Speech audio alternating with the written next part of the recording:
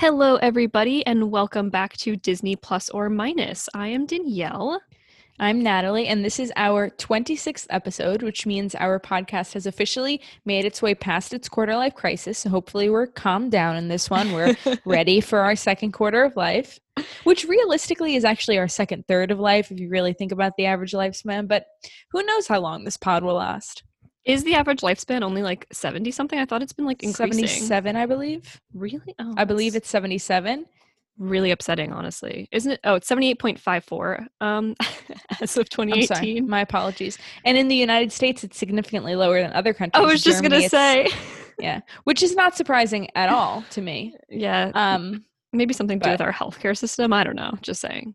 Women have a higher life expectancy at 81 years. So maybe our pod will make it longer because it's run by two women. There you go. Also, I'm pretty sure single women have higher life expectancies than married women. Checks out. So really, this pod is set up for success. Also, the country with the highest life expectancy is Hong Kong at 85.29, and a close second, Japan at 85.03. And I know Okinawa is not recognized as its own country, but I think that's even higher than Japan. I think it's one of those blue zones. And the only reason I'm bringing this up is because I just watched Karate Kid 1, 2, and 3. Are you prepping yourself for Cobra Kai? No, I already watched Cobra Kai. Oh, okay. See, the thing is, Cobra Kai was trending on Netflix when I was sick with COVID, and so I watched seasons 1 and 2, and then season 3 just came out in January, so I watched it, and then I was like, all right, I got to go back and watch Karate Kid again. Is that show good? Because literally the other day, me and Kevin were talking, we're like, how is that show good? Like, we hear so many good things about it, but I can't imagine myself sitting down and enjoying that. So it's like a show that is nostalgic to watch because the acting is not that, like, it's like the acting like as a sitcom, if that makes sense. So imagine you were a Full House fan and then you watched Fuller House. And so the acting is not great, but you like it because the characters. That makes sense. But then it is a step up from that in that there's like a lot of action and the fighting is really cool and the effects with it are cool. But the acting is like the equivalent of a sitcom, I would say. Interesting. I did not expect that. Yeah, well, but it's an enjoyable show. I enjoyed it. I watched all 3 seasons. So it's not like on the top of my list, but I could see myself attempting it at some point. I just finished Bridgerton. I don't know if you watched that. I did not, and I assumed you watched it because you said you were watching a lot of British TV. And that was beforehand. I literally started Bridgerton yesterday and finished it today. Yeah. I don't think I will because from the TikToks that I've watched about it, like, it just seems like I wouldn't enjoy it. I think I'd be bored. It is like a Regency version of like Gossip Girl, where there's like this like other person like narrating some shit throughout the whole thing, and there's just like drama and like relationships and like who's marrying the king, basically, shit like that. I don't know if I'm prepared to get sucked into it. Possibly I'll think on it. The other thing is I'm reading the Game of Thrones books right now, and one thing you should know about reading the Game of Thrones books is that when you're reading them, you have to tell everyone you're reading them, right? And you have to tell everyone you've read them.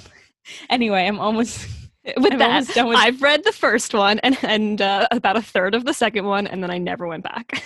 Yeah, so I'm almost done with the first one, and so I think I'm going to rewatch that. So I can't add other shows to the list right now. No, that's totally about. That's exactly how my brain works. Is like once I'm like in the motion of like one thing, please. Exactly. And I just was able to reset a little bit. I have more time. Christina and Kevin left me, so I'm all alone. So I have time to watch the things I've been avoiding, and that's how you watch a season of Bridgerton in less than 24 hours. And in the longest digression I think that we've ever opened with, what I can say is I also had time to watch this movie this week, which I'm just going to reveal it. Reveal it, but we might not get to it immediately. I'm just saying, because I have more things to say. Please say your more things, then I will reveal it. I'll hold the people on bated breath. Because what got us here is you mentioning that it was our 26th episode, right? Which not only means we're past our quarter life crisis, but that also means that we're officially past our actual year anniversary that happened like 2 days ago. I think January 14th. We're recording this on the 16th. So I think the 13th, but okay. Whatever. It happened this week. We didn't acknowledge it, but we acknowledged it in our shows. Right. It's okay. We're celebrating it. There's going to be a bonus. You would have already once this comes out, you already heard that bonus episode. Wow. Look at us being ahead of things. Right? I know, it's crazy. It's called procrastinating, and I did coin that word for myself. I love that. I'm really bad at that. So happy official 1 year. We're past that mark. Love that for us. We're out, like Natalie said, we're putting those first 25 movies are back on the shelf. We're in a new era. And also, being this is our 26th episode, this is the last episode that you will hear that Natalie is still 26. Remember? Yes. I just had to remind everybody. We are recording this 26th episode while we are both 26. Yeah. This episode will also come out the day after I cease to be 26. Rip. Oh my God. So we will be up to our, oh my God. The day that this comes out is the first day where I'm in my 20s age, and also will be like the start of us having to prepare for our 27th episode. Wow. It's all lining up. And I said those numbers wrong, but you know what I mean. I'm just taking your word on it. Whatever. Exactly. Anyway, so here we go. The movie we chose, I won't hold you any longer. The movie we chose is called Jumping Ship. Now, if you haven't heard of Jumping Ship, maybe you've heard of it by its stage name, Horse Sense 2. Oh my God. So we thought, what better movie for our first sequel than Horse Sense 2?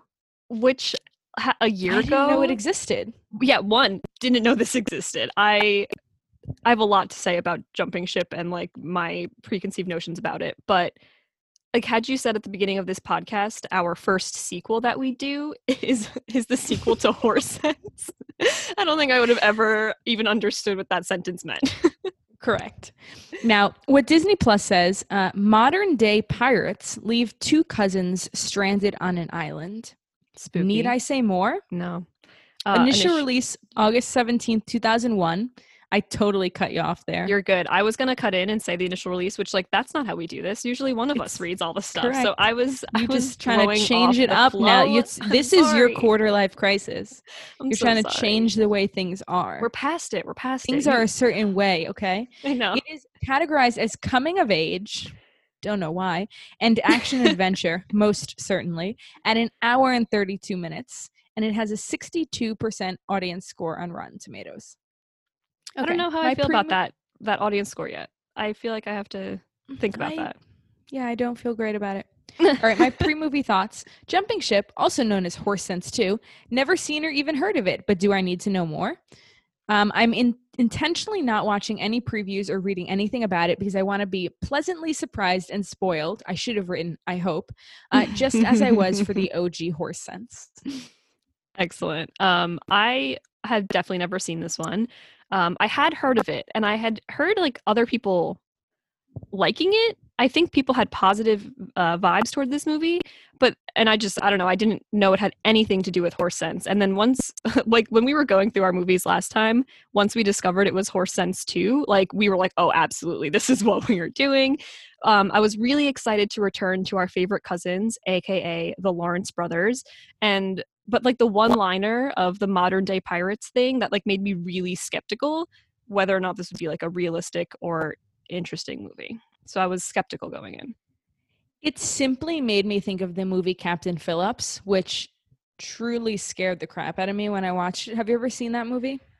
I want to say yes, but I don't think I've seen like the whole thing. Like, so it's the movie where he says, "I'm the captain now." Yeah, like I know what movie, but like I can't remember me sitting down and watching it start to finish. I definitely watched it start to finish. It was very scary, and I talk about it in this it's my very scary. All right, so the movie starts just as we would suspect. We are back on the Montana ranch. There is a much older Tommy riding a horse, and I just thought, oh, I miss this, the glory days. He has grown, and we very soon see some shots of, him on the ranch, and then we cut to our friend Michael, who's his cousin, who's like behind some, I guess what looks like kind of stalks of corn-ish or something. Yeah, it looks like corn. Yeah. So it looks like he's, in an agricultural-esque area. He's on the phone with the aunt, who I forget her aunt. I don't remember her name. I don't know her name, but it's Tommy's mom. Tommy's mom, exactly. He's on the phone with Tommy's mom. So that was confusing for me for a second because I was like, is he like on the ranch, like talking to her on the phone. He reveals himself to us. He tells her like, hey, I'm like growing my own stuff. And then we find out that he's going to be taking Tommy to Australia, which truly came out of nowhere. Like that shocked me. That was the plot twist of the century, I think. Like they're going to Australia. And very then far away. We go back to Michael and we pan out and we see that he has the world's smallest plot of land. So imagine if you were playing The Sims, this would be a 2x3. So you would have 6 blocks for this. Pretty much. Is that an accurate assumption? I would argue maybe 2x4, but 2x3 sounds accurate. 2x4 I could have gone with as well. Yeah. Here's a question while we're on that note. Do you ever see like paths in real life or rooms and you imagine how many blocks that would be if you were playing The Sims? You know, I don't think I actively do that. Part of me feels like if I were like redecorating a room or like moving into a new space, absolutely. But like just existing in one, no. But like if I'm in the action of actually like doing like making a room or something, or like I don't know, you know, like I do it almost daily. I would say the place that I do it every time is, you know, in my kitchen, that very tiny bathroom that just hosts a toilet and barely enough space for you to stand. Absolutely, I do. Every time I go in there, I think this would be a 2x1. Absolutely. The one is the toilet and the second one is where you stand, and that would be it. That's the size of it. That's it. But I can't, like, every time I go in that bathroom, I think that. I'm like, I'm standing on the one and the toilet's on the other, and that's the whole room.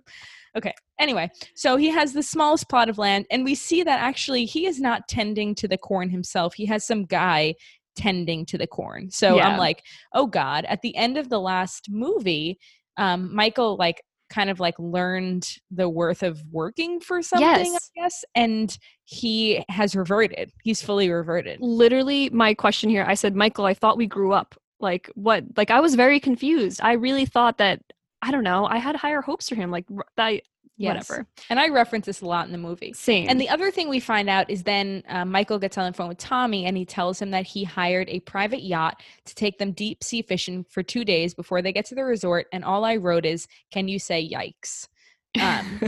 Because I immediately thought of the pirates. That's true. They told us there was going to be pirates. Right. But one thing here, Tommy's like so excited and it's really, really cute. Mm-hmm. Like he was amped to talk to Michael. He's super excited for this trip. His mom said he'd been packed for like days. So like, I don't know. I just was like excited that he was excited, but like knowing obviously how these movies go, I knew that his hopes were going to be crushed real, real soon. So crushed. Also, one thing that is pretty insignificant here, but I just want to mention it, is that some guy drives up to the ranch and we learn that it's like a guy that like likes his mom, but they're not exactly dating or they like each other. And he gives Tommy a gift and Tommy like puts it to the side. He's like, I don't want it because this is not my dad. And so that's just keep that in the back of your mind as we move forward in the movie. So we cut back to California where Michael is. Yes. And his dad... His dad approaches him. He's like lounging in the pool, relaxing with a shirt on, tanning with a shirt on. But open, so you know he's getting just like that middle section. He's getting just the middle chest tan. That's exactly where you want it. Yeah. And basically his dad's like, I just got off the phone with our accountant. Like he said that you spent $4,000 more than you originally said you were going to for this Australia trip. Like what the fuck's up with that? And Michael was basically like, oh yeah, well I talked to Roxanne and you know she's going to be in Hawaii, and so I figured like I can just have her come by and we can hang out. And so he invited her and then offered to pay for her entire trip, which apparently means $4,000 more. Here's a question. Who the fuck is Roxanne? I don't know. And did I miss something, or do they only briefly mention her once more this entire movie? Literally once more. So why couldn't he have just said, oh, I hired a private yacht? Like, why do they have to make this Roxanne storyline? Because it just confused me. I don't know.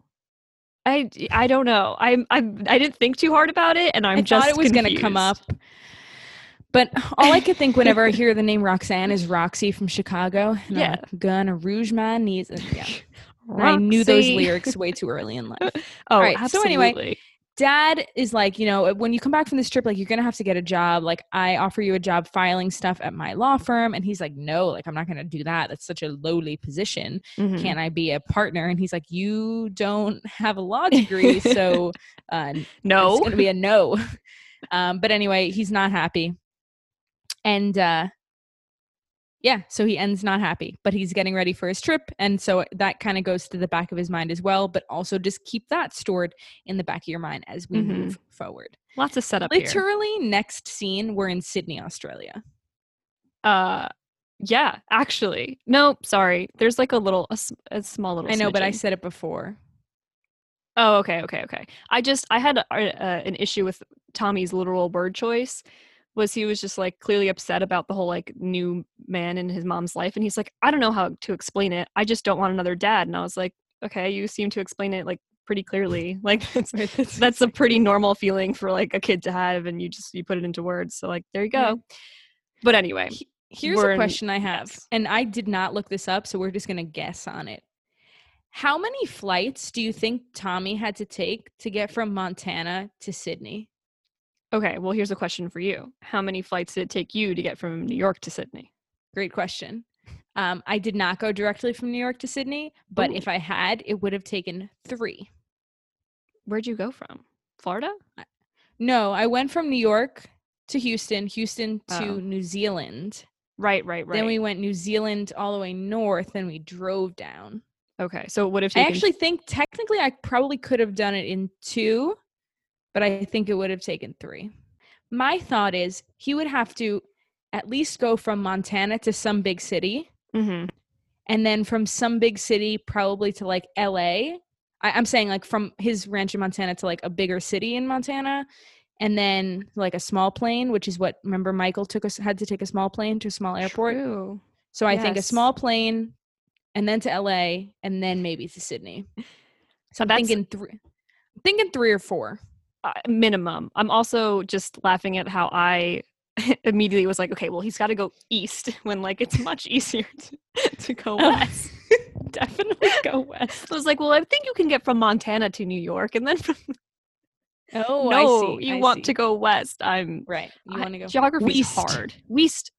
I thought you said west. I am frighteningly good at geography. It's like one of my best skills. I don't know how I developed it. I love that for you. I think I missed like the geography boat in school. I don't know. Like there's like all those like quizzes online where you can like, you know, like do all the states and like exactly and like put them all in the right place, and like once we get to that little like mid USA section, it's out. It's not good.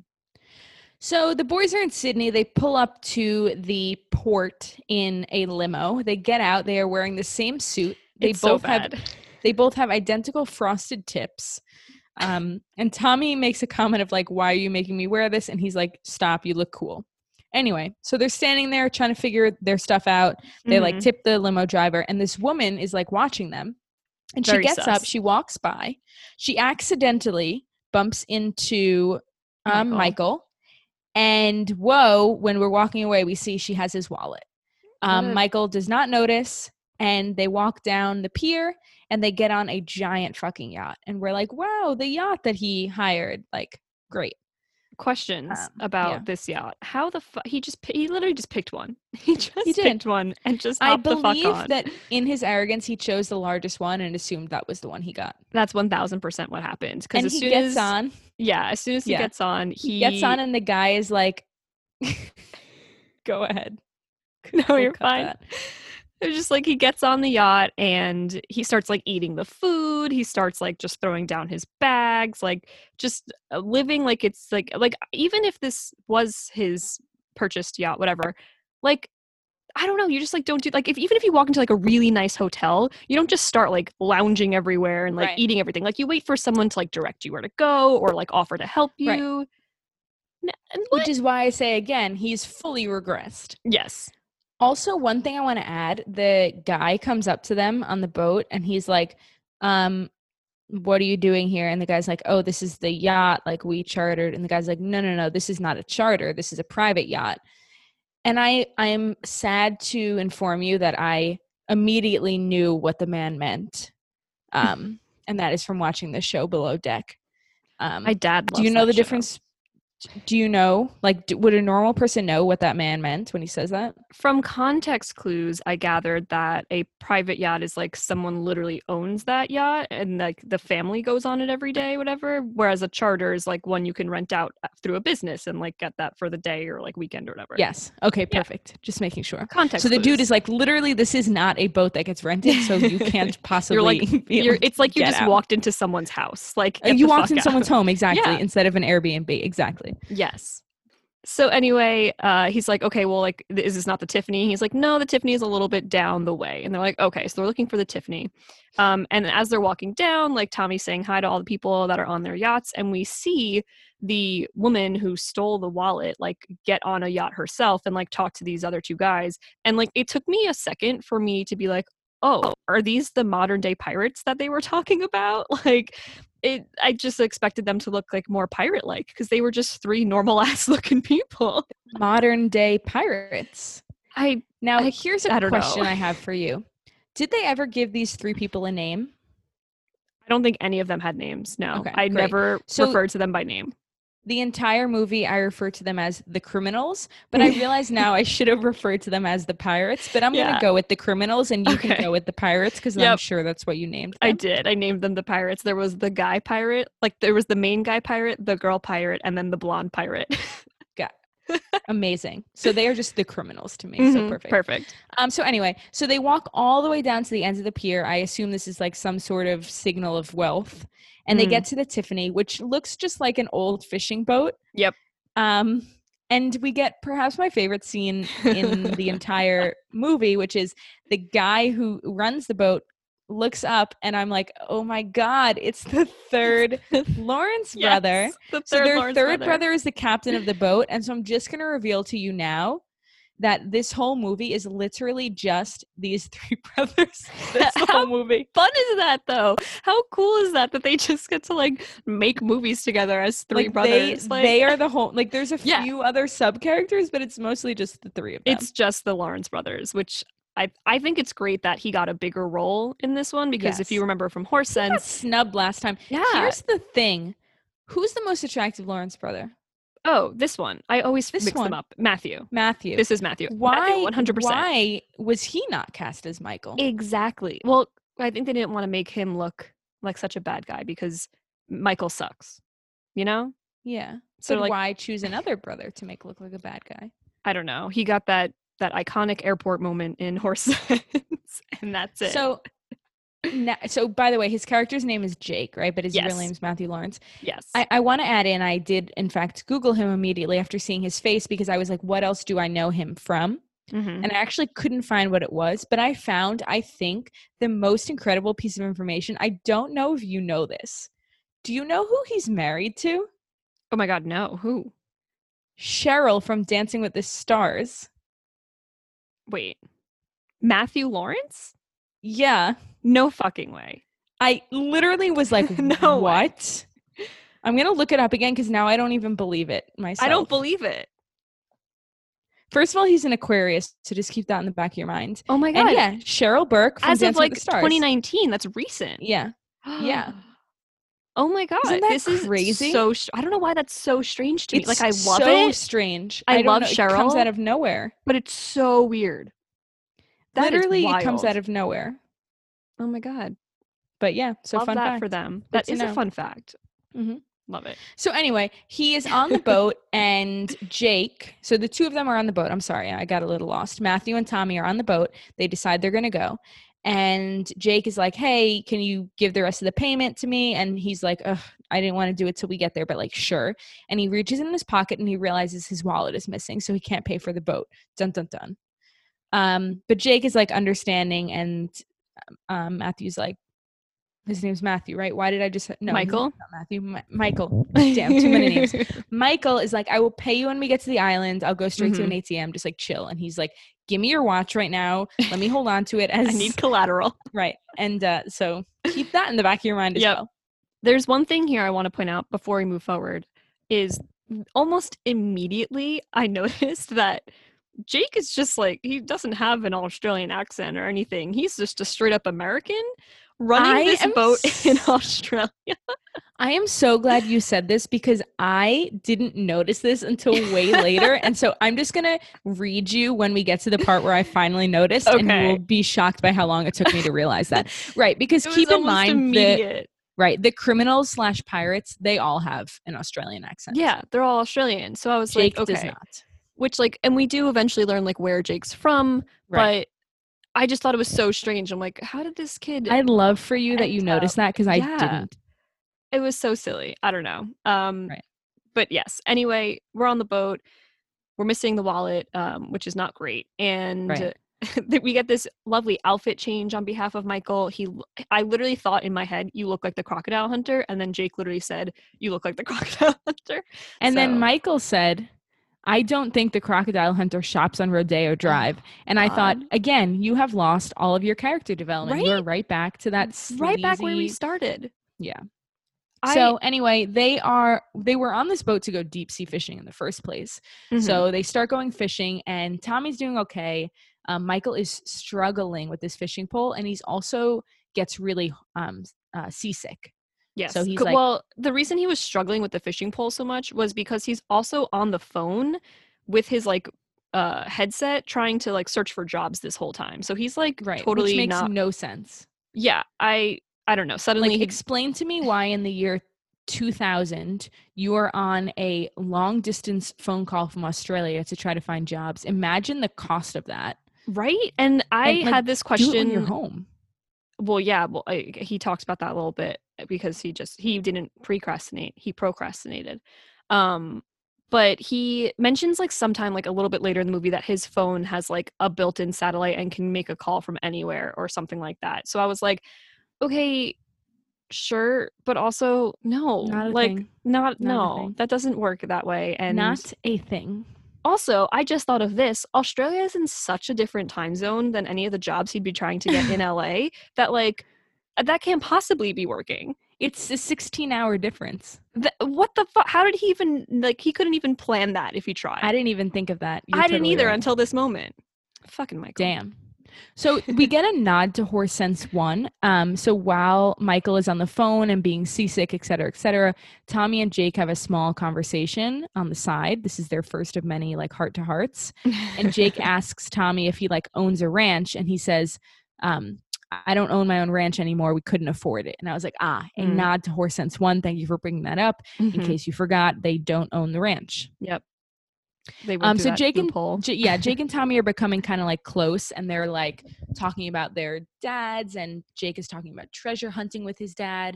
And so they both kind of don't have their dads in their lives, I guess. And so they bond over that a bit.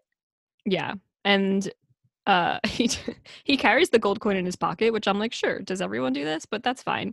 And then we get a little bit of a flashback to the pirates, or not flashback, but we cut to the pirates and we see what they're up to. Sorry, can I say something? You just said he carries the gold coin in his pocket. I just want to say this is a coin that him and his dad found together.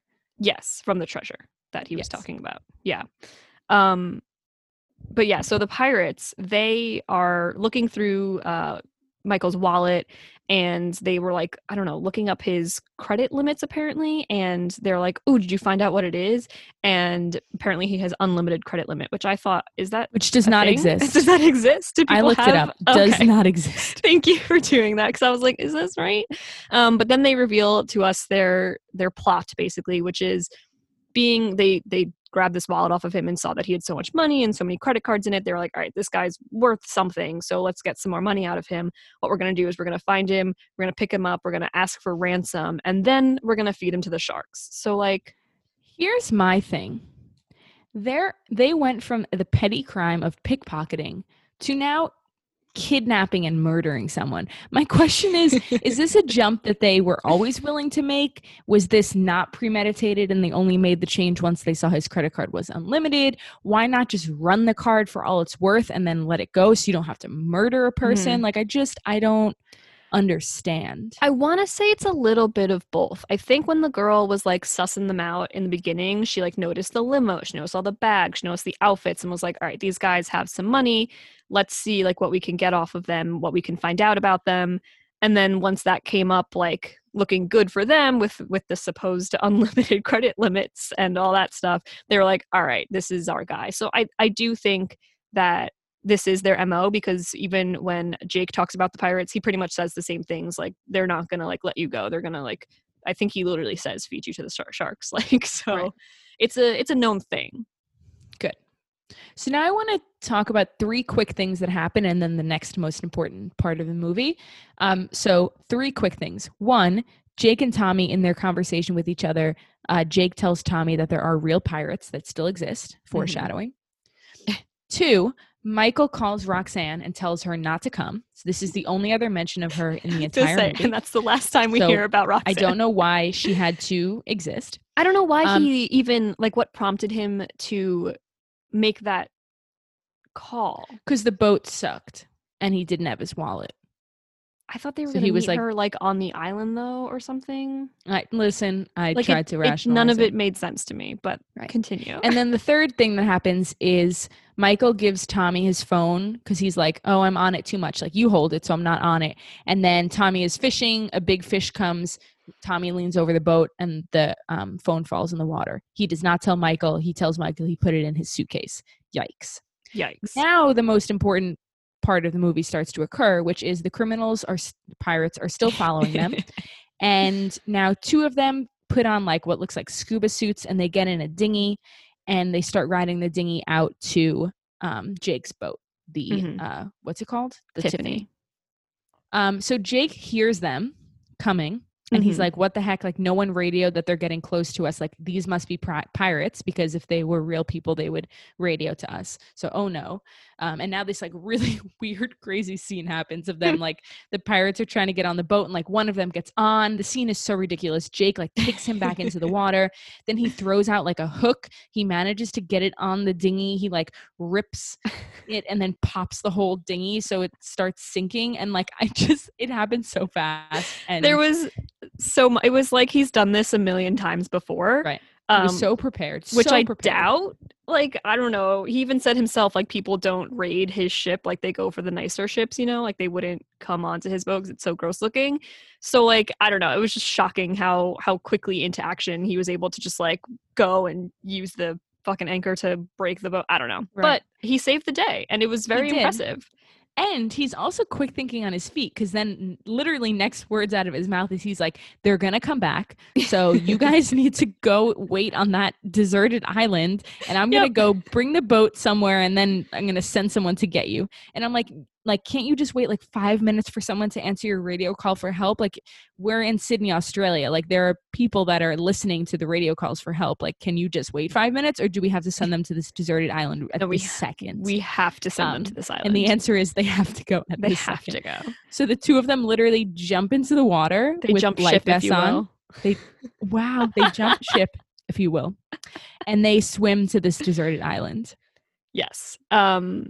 And then I almost immediately, my next bullet is like the pirates discovering some stuff in the water. Okay, same, but I remember what happened, which is like we get the classic scene of people washing up on shore, even though there's no reason they should have passed out because they were just swimming a short distance. I was to say, it didn't look like that long. Like, I think they could have made it. Right. But it's as if they washed up on shore, and Michael and Tommy are like walking around the island, like getting to know it. They find this like cave with like these creepy like tiki heads in it. Oh, I'm sorry. I think you're going a little bit ahead. Oh, sorry. Okay. That's okay. So just imagine the 2 of them are on the island. And then, your next bullet was also my next one. Okay. So basically, one thing that we learned like in the beginning of the movie was that Jake had this like mug that he loved to drink out of and was like, no one touches my mug. So like, after he basically tells them to jump ship and go to the island, and he takes the boat away and says that he's going to try and lose them, the next thing we see is the pirates on some sort of shore. We're not sure like which island or beach they're on,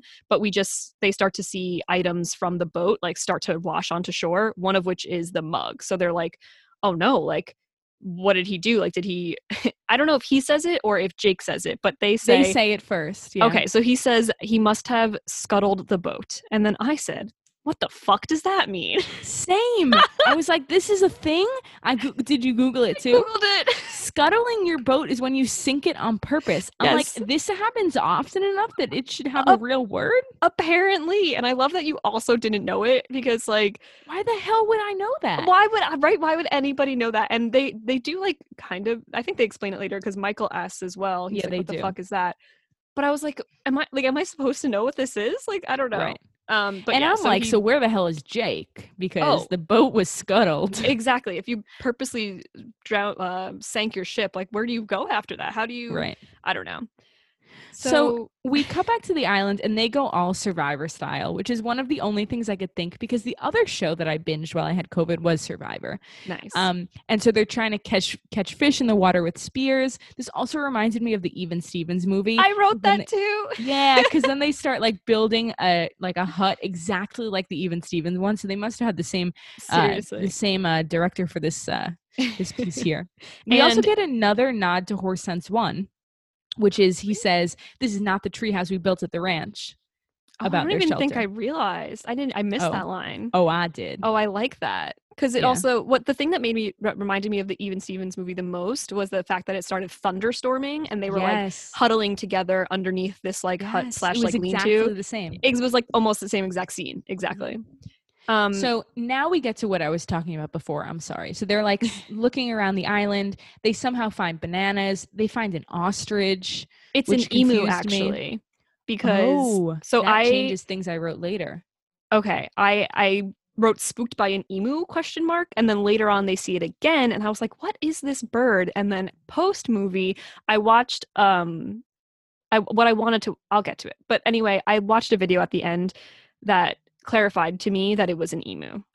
So it is an emu. This will come back up. Come back up. Yes, it will. So they find an emu and they find bananas and they see, this part confused me. They come up to like this tree and they see something that makes Michael say, oh, there must have been someone else here. But I missed what it was that they saw. I assumed it was like carvings or something. Yeah, it looks like the tree basically looks like a totem kind of, where like it kind of has this face where like it obviously does not exist naturally, like someone did it. Right. And then there's like a snake on the other hand, and then they just like they keep walking forward and they go into this creepy looking like cave type thing. Right, which is where the like shrunken heads and stuff were. Yes, and they get spooked and like fall down a hole.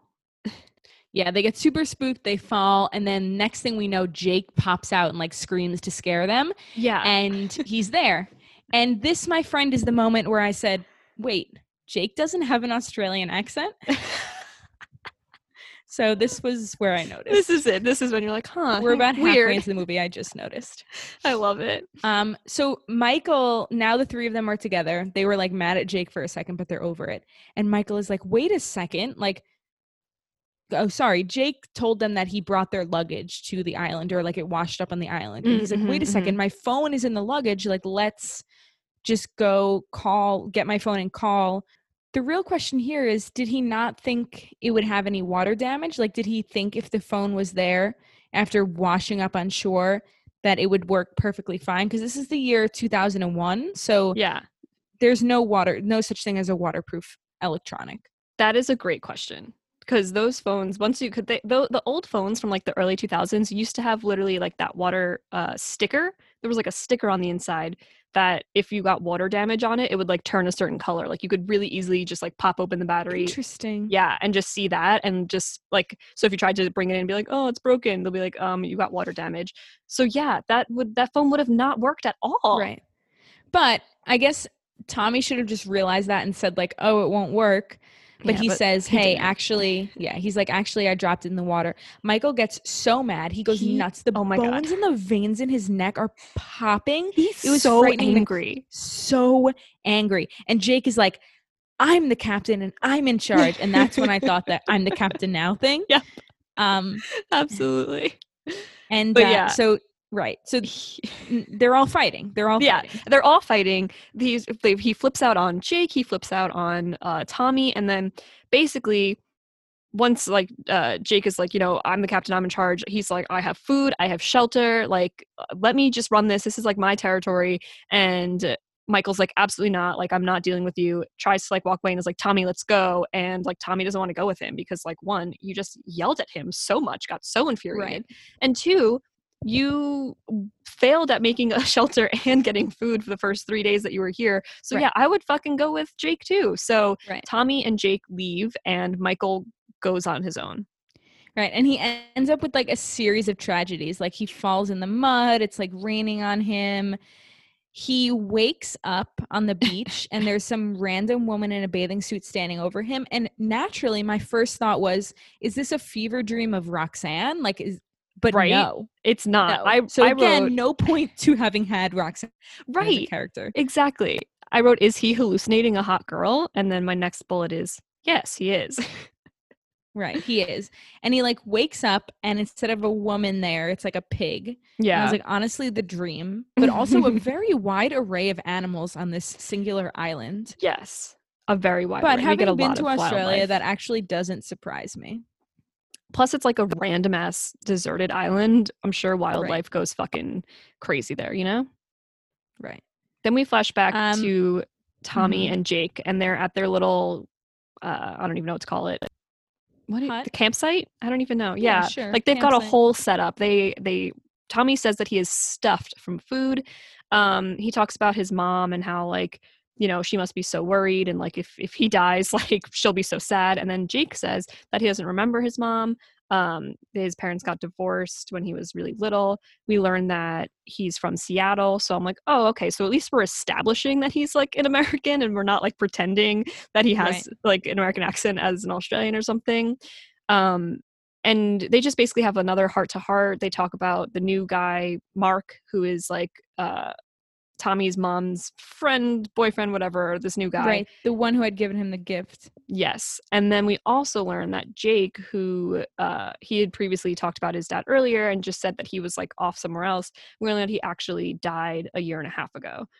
So now they're kind of both bonding kind of over their dead dad trauma and just like becoming friends, which kind of nice.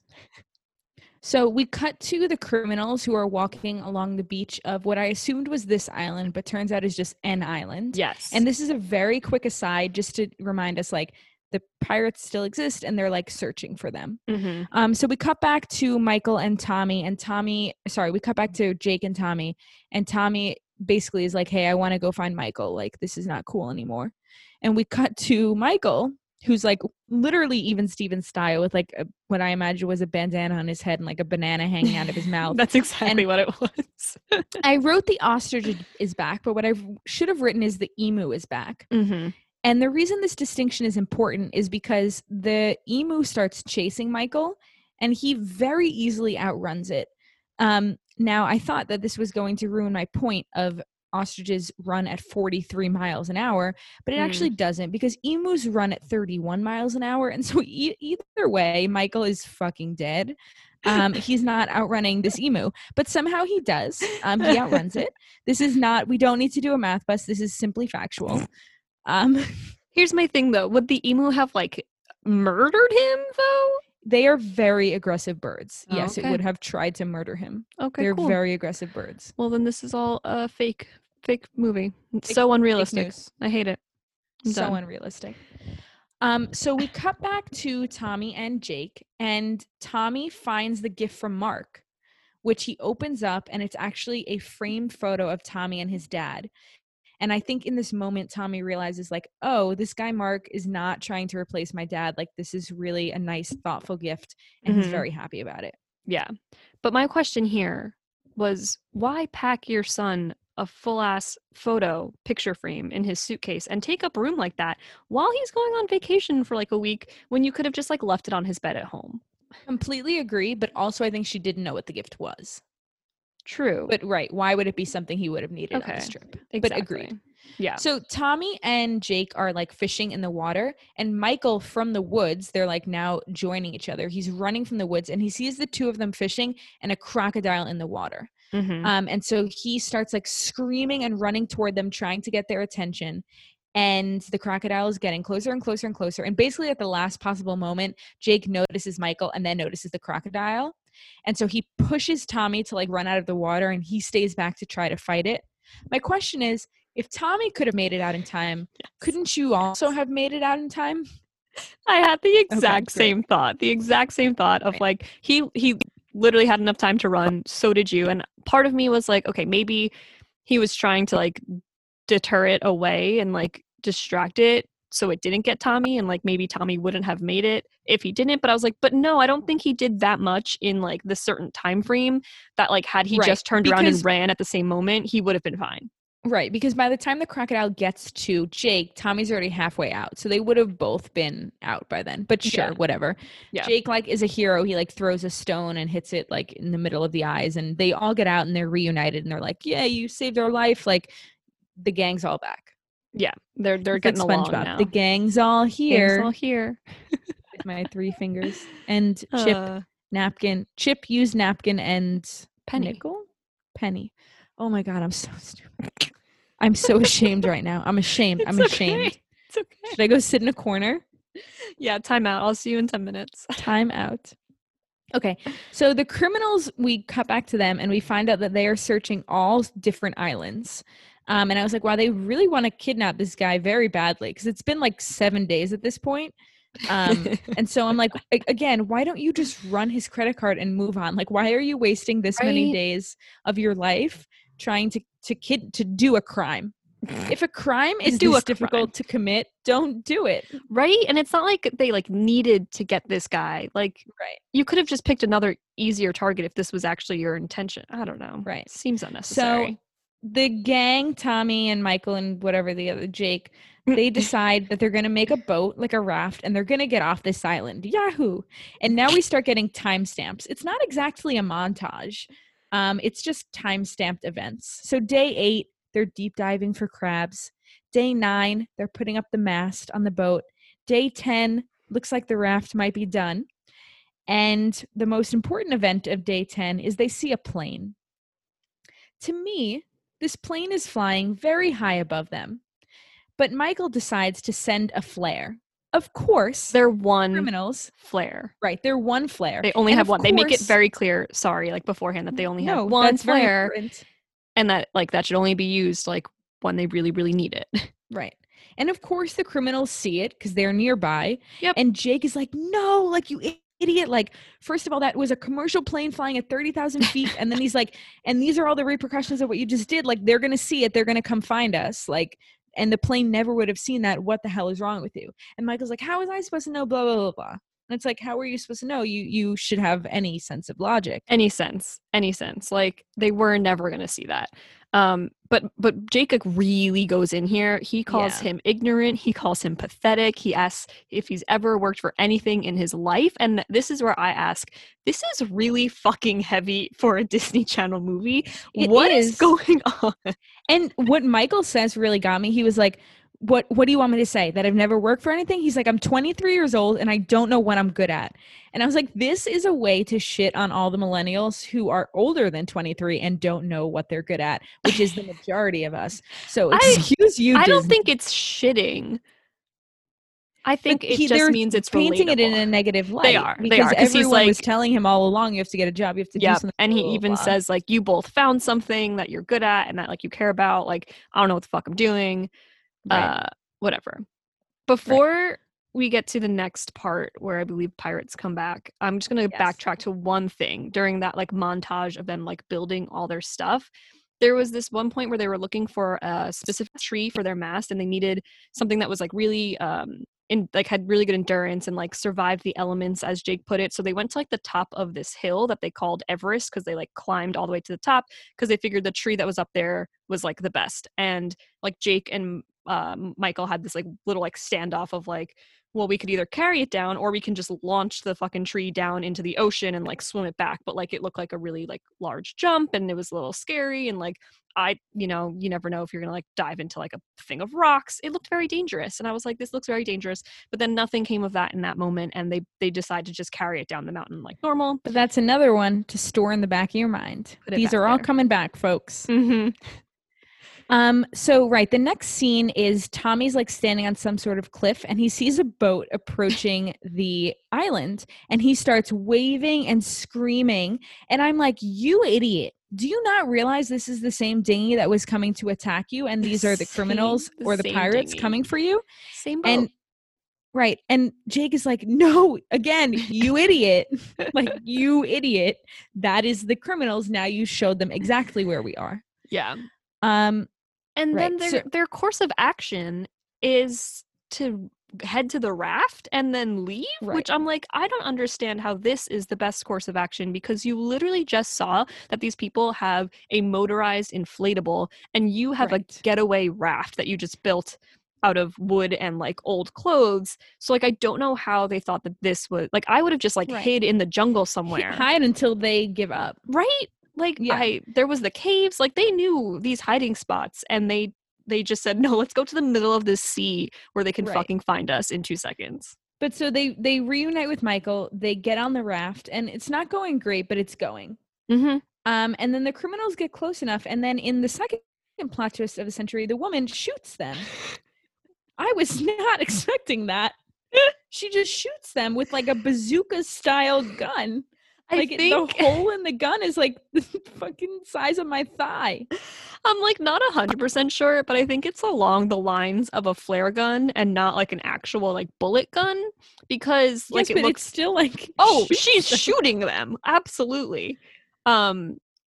Yeah, I don't know, but basically she like aims it at their sail, and it just like rips a fucking hole and burns, like sets it on fire, burns a hole in their sail. So now like it's been 2 seconds and their raft is just like done for. They all that time they spent building this fucking raft. Somehow in all the commotion they get Tommy, and the other 2 decide to swim away. And my first thought is like, the 2 of them are like ripped, so why don't they just try to beat the shit out of them and get Tommy back? I think so. Their plan. Well, okay, one, they were just shot at, even if it was with the bazooka flare gun. So, like, you know, I wouldn't want to like approach the enemy that just shot something at me like right away. And I think it was like kind of unclear, but I think their plan was because Tommy was wearing a life vest, like he could like tread water for a little bit, and the other 2 didn't. And so their plan was to like deep dive down into like one of their like lobster caves they were in, and like come back for him. But then we learn that they're down there for an hour. So the cave has like a part where they can come up for air, thank God. But shocked. And we like cut back to the criminals, and Tommy's like, they're not gonna come back, like, you know, you're wasting your time. And they're like, oh, when they hear you scream in pain, they'll come running. And I was thinking, this is scary for a decom. So scary. It's a lot. It's a lot. And so they like make Tommy work. He's like mopping their boat. It's so weird because they're in this for the long haul. Like they are waiting for the long haul. Oh yeah. I don't know. I just like had questions about like what their plan was at this point, and like what they were doing with them. Because now a lot of time starts passing. So like Jake and Michael are back on the island together, and they have this heart-to-heart about Michael apologizing for like essentially being his fault that he had to like scuttle his boat. And Jake's like, it was on its way out. Like it was really my dad's dream, not mine. And then it's the next day. So they've had Tommy for overnight at this point, which is crazy to me. So the criminals come to shore. And they're so rough with Tommy. They like have him in a chokehold. They're like pulling him by the hair. What the hell? It's not like violent, but it's like it's really aggressive for a fucking Disney Channel movie. Right. That's all I'm gonna say. Also, one thing I want to add is that Michael and Jake did come up with a plan. So they have, we don't know what it is, but they have some sort of plan. Yes. And so as they come to shore with Tommy, Michael walks up to them, and the guy starts saying in his Australian accent that, you know, they're gonna like kidnap him or whatever. And he's like, my parents wouldn't pay a dime for me. And he's like, but I found this gold coin, and there's a lot more where that came from. I found $10 to $15 million worth of gold coins on this island that I will give to you. And so they buy that his parents wouldn't pay a dime for him, wait. They agree that his parents wouldn't pay a nope. What am I saying? What am I saying? They believe it. Right, because I'm trying to use the word buy in several contexts. Like they buy it. Like they buy. My question is fake. Whatever. I wrote the word buy and then I got confused with what I meant by the word buy. Okay. My real question here is, why do they accept that he found $10 to $15 million worth of gold coins on this island? How was he able to gauge that so quickly is my question. Correct. This was my exact question. And this is what I decided would be our math bust. Is it time? It's time.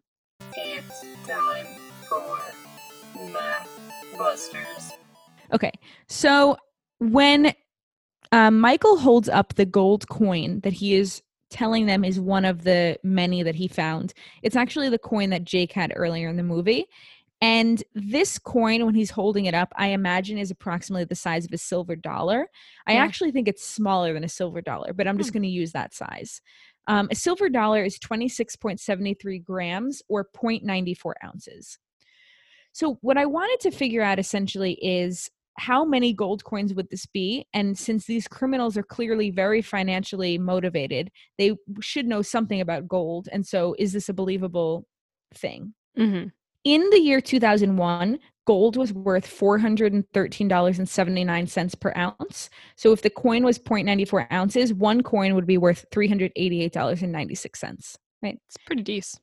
So Michael says he approximated $10 to $15 million worth of gold. I'm just going to use 15 million because the whole movie is ridiculous. So I want to use the most ridiculous amount of money. I love it. So I divided the 15 million by the price per coin, and this would assume that there were 38,564 gold coins. Now, this is definitely not a number of coins that could fit in a generic treasure chest. So assuming that these criminals know anything about the value of gold, this 10 to 15 million is probably not an appropriate assumption. And I believe they should realize that this is ridiculous. You would think they realize that, right? Yeah. So I consider it busted at this point for them to believe that he found 38,500 gold coins randomly on this island. Can I ask you if there was any estimation or calculation in reference to the treasure chest, or you're just like, nah, 38,000 is too much? Well, so I originally did the calculations wrong because I used the 26 grams and found that it was like a couple thousand gold coins, and I found that it could fit based on size, but then I deleted those calculations. But so now I know the 38 couldn't fit because the other one could like just fit. Yeah. Cool. That makes sense. Yeah, no, it's a ridiculous amount of coins and a lot of coins. Also, like, I feel like when you're approximating something like that, you don't go so big, and like you're not gonna be able to see that many coins and be like, that's 10 to 15 million. Exactly. Yeah, I think it's busted. The thing and I busted it, but I wanted to add something else just for fun. I was like, let's say they found those coins and they invested in the coins instead of kidnapping him. I wanted to know if what they did was worth it because the price of gold has skyrocketed, I learned. Ooh. So I wanted to know what their gold coins would be worth now. So the 38,564 coins at 0.94 ounces each would leave them with 36,250.5 ounces of gold. In December of 2020, gold was worth $1,895, which is like 5 times what it was worth in 2001. So that would leave them with $68,698,349.40. Almost 69 million. Can I get a nice? Can I get a wow? Nice. Good for them if they had made that investment. But they didn't. Sucks to suck, man. You almost had a nice time. We really almost had a nice time here. But anyway, this has been busted and I actually had fun with that. I love it. So while this whole ruse is going on of like Michael trying to convince them that he found all these coins, he basically says like, let Tommy go and I will lead you to where they are on the island. So he says, Tommy, just go run along the shoreline, like I'll be okay, whatever.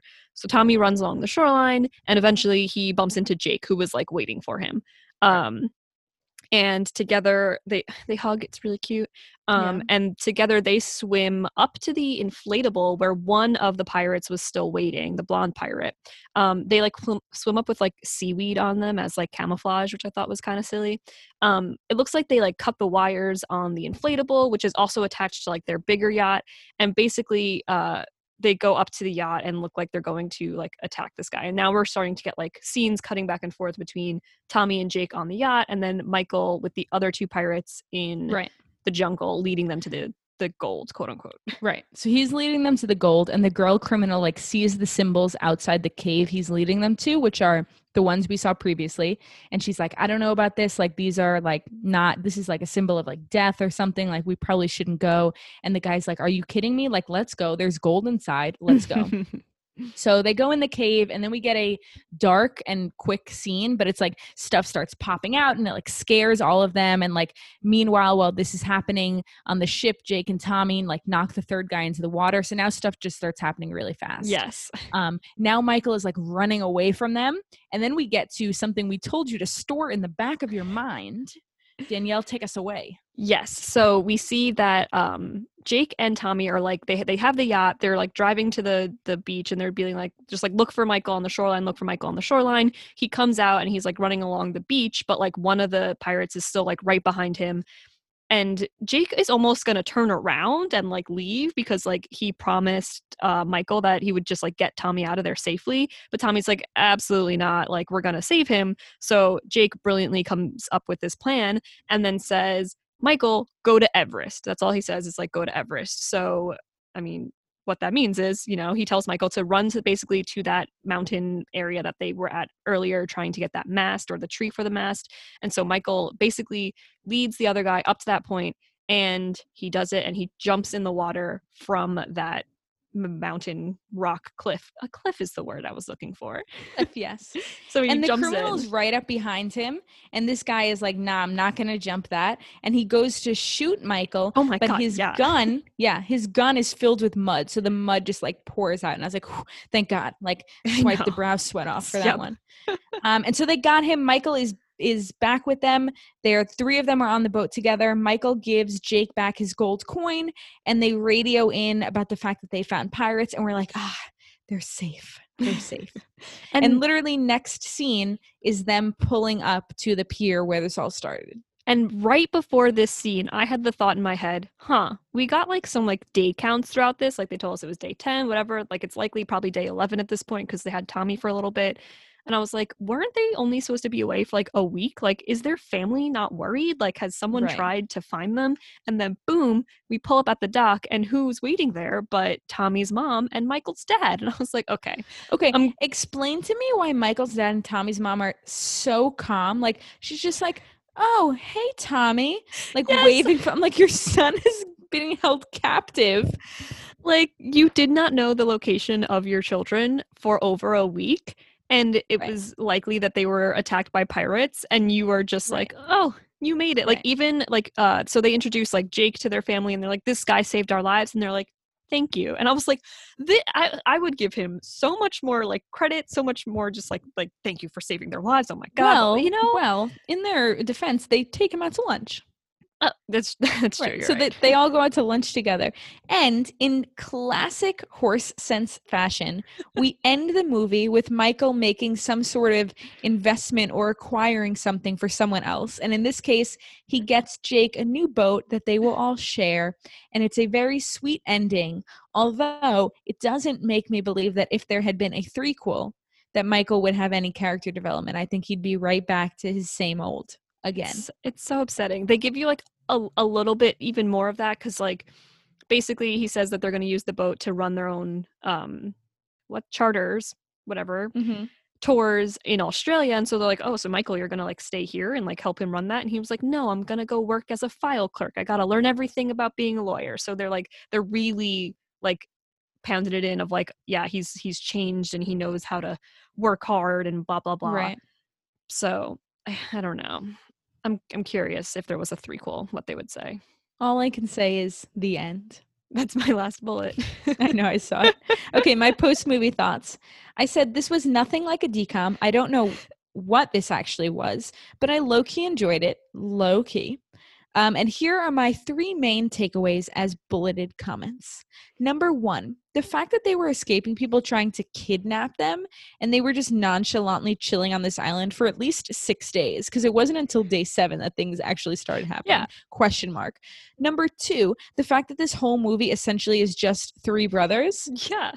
And number 3, Horse Sense 1 had 0 to do with this movie except the characters and Michael's good deed at the end. And it was a stretch that Disney decided to make this a sequel simply, I believe, so they could use these 3 brothers in a second DCOM. Well, I think I believe I'm in the mind of Disney. I think that just adds to like why they didn't call it Horse Sense 2. They're like, we're going to make it another movie. Right. But we're just going to use these characters and like if like because you could have you could have fully not known what happened in Horse Sense 1. Right. And it would have been the same exact movie. Yeah, you didn't have to see Horse Sense 1 for this to make sense. Yeah. So I don't know. It was strange. My post-movie thoughts were just, wow, that was a lot, especially because I feel like in the last, 20 minutes, just so much stuff happened. And like I said, it was very dangerous and emotional and very heavy for a Disney Channel movie. So I just I have a lot of questions about that of why were they so bold in this one? It also, for me personally, felt way longer than an hour and a half. Same. Felt like a long movie. Yeah. There just was more plot and more detail, which just very different feel from all of the DCOMs that we've seen. And I enjoyed it, but I was definitely upset that Michael was still a douche in the beginning. When we learned that, I was very surprised based on how we left him in Horse Sense that he was still this idiot and that he had to go through an entire new traumatic experience to understand how to be a normal person. And he needed to meet Jake to teach him a thing or two.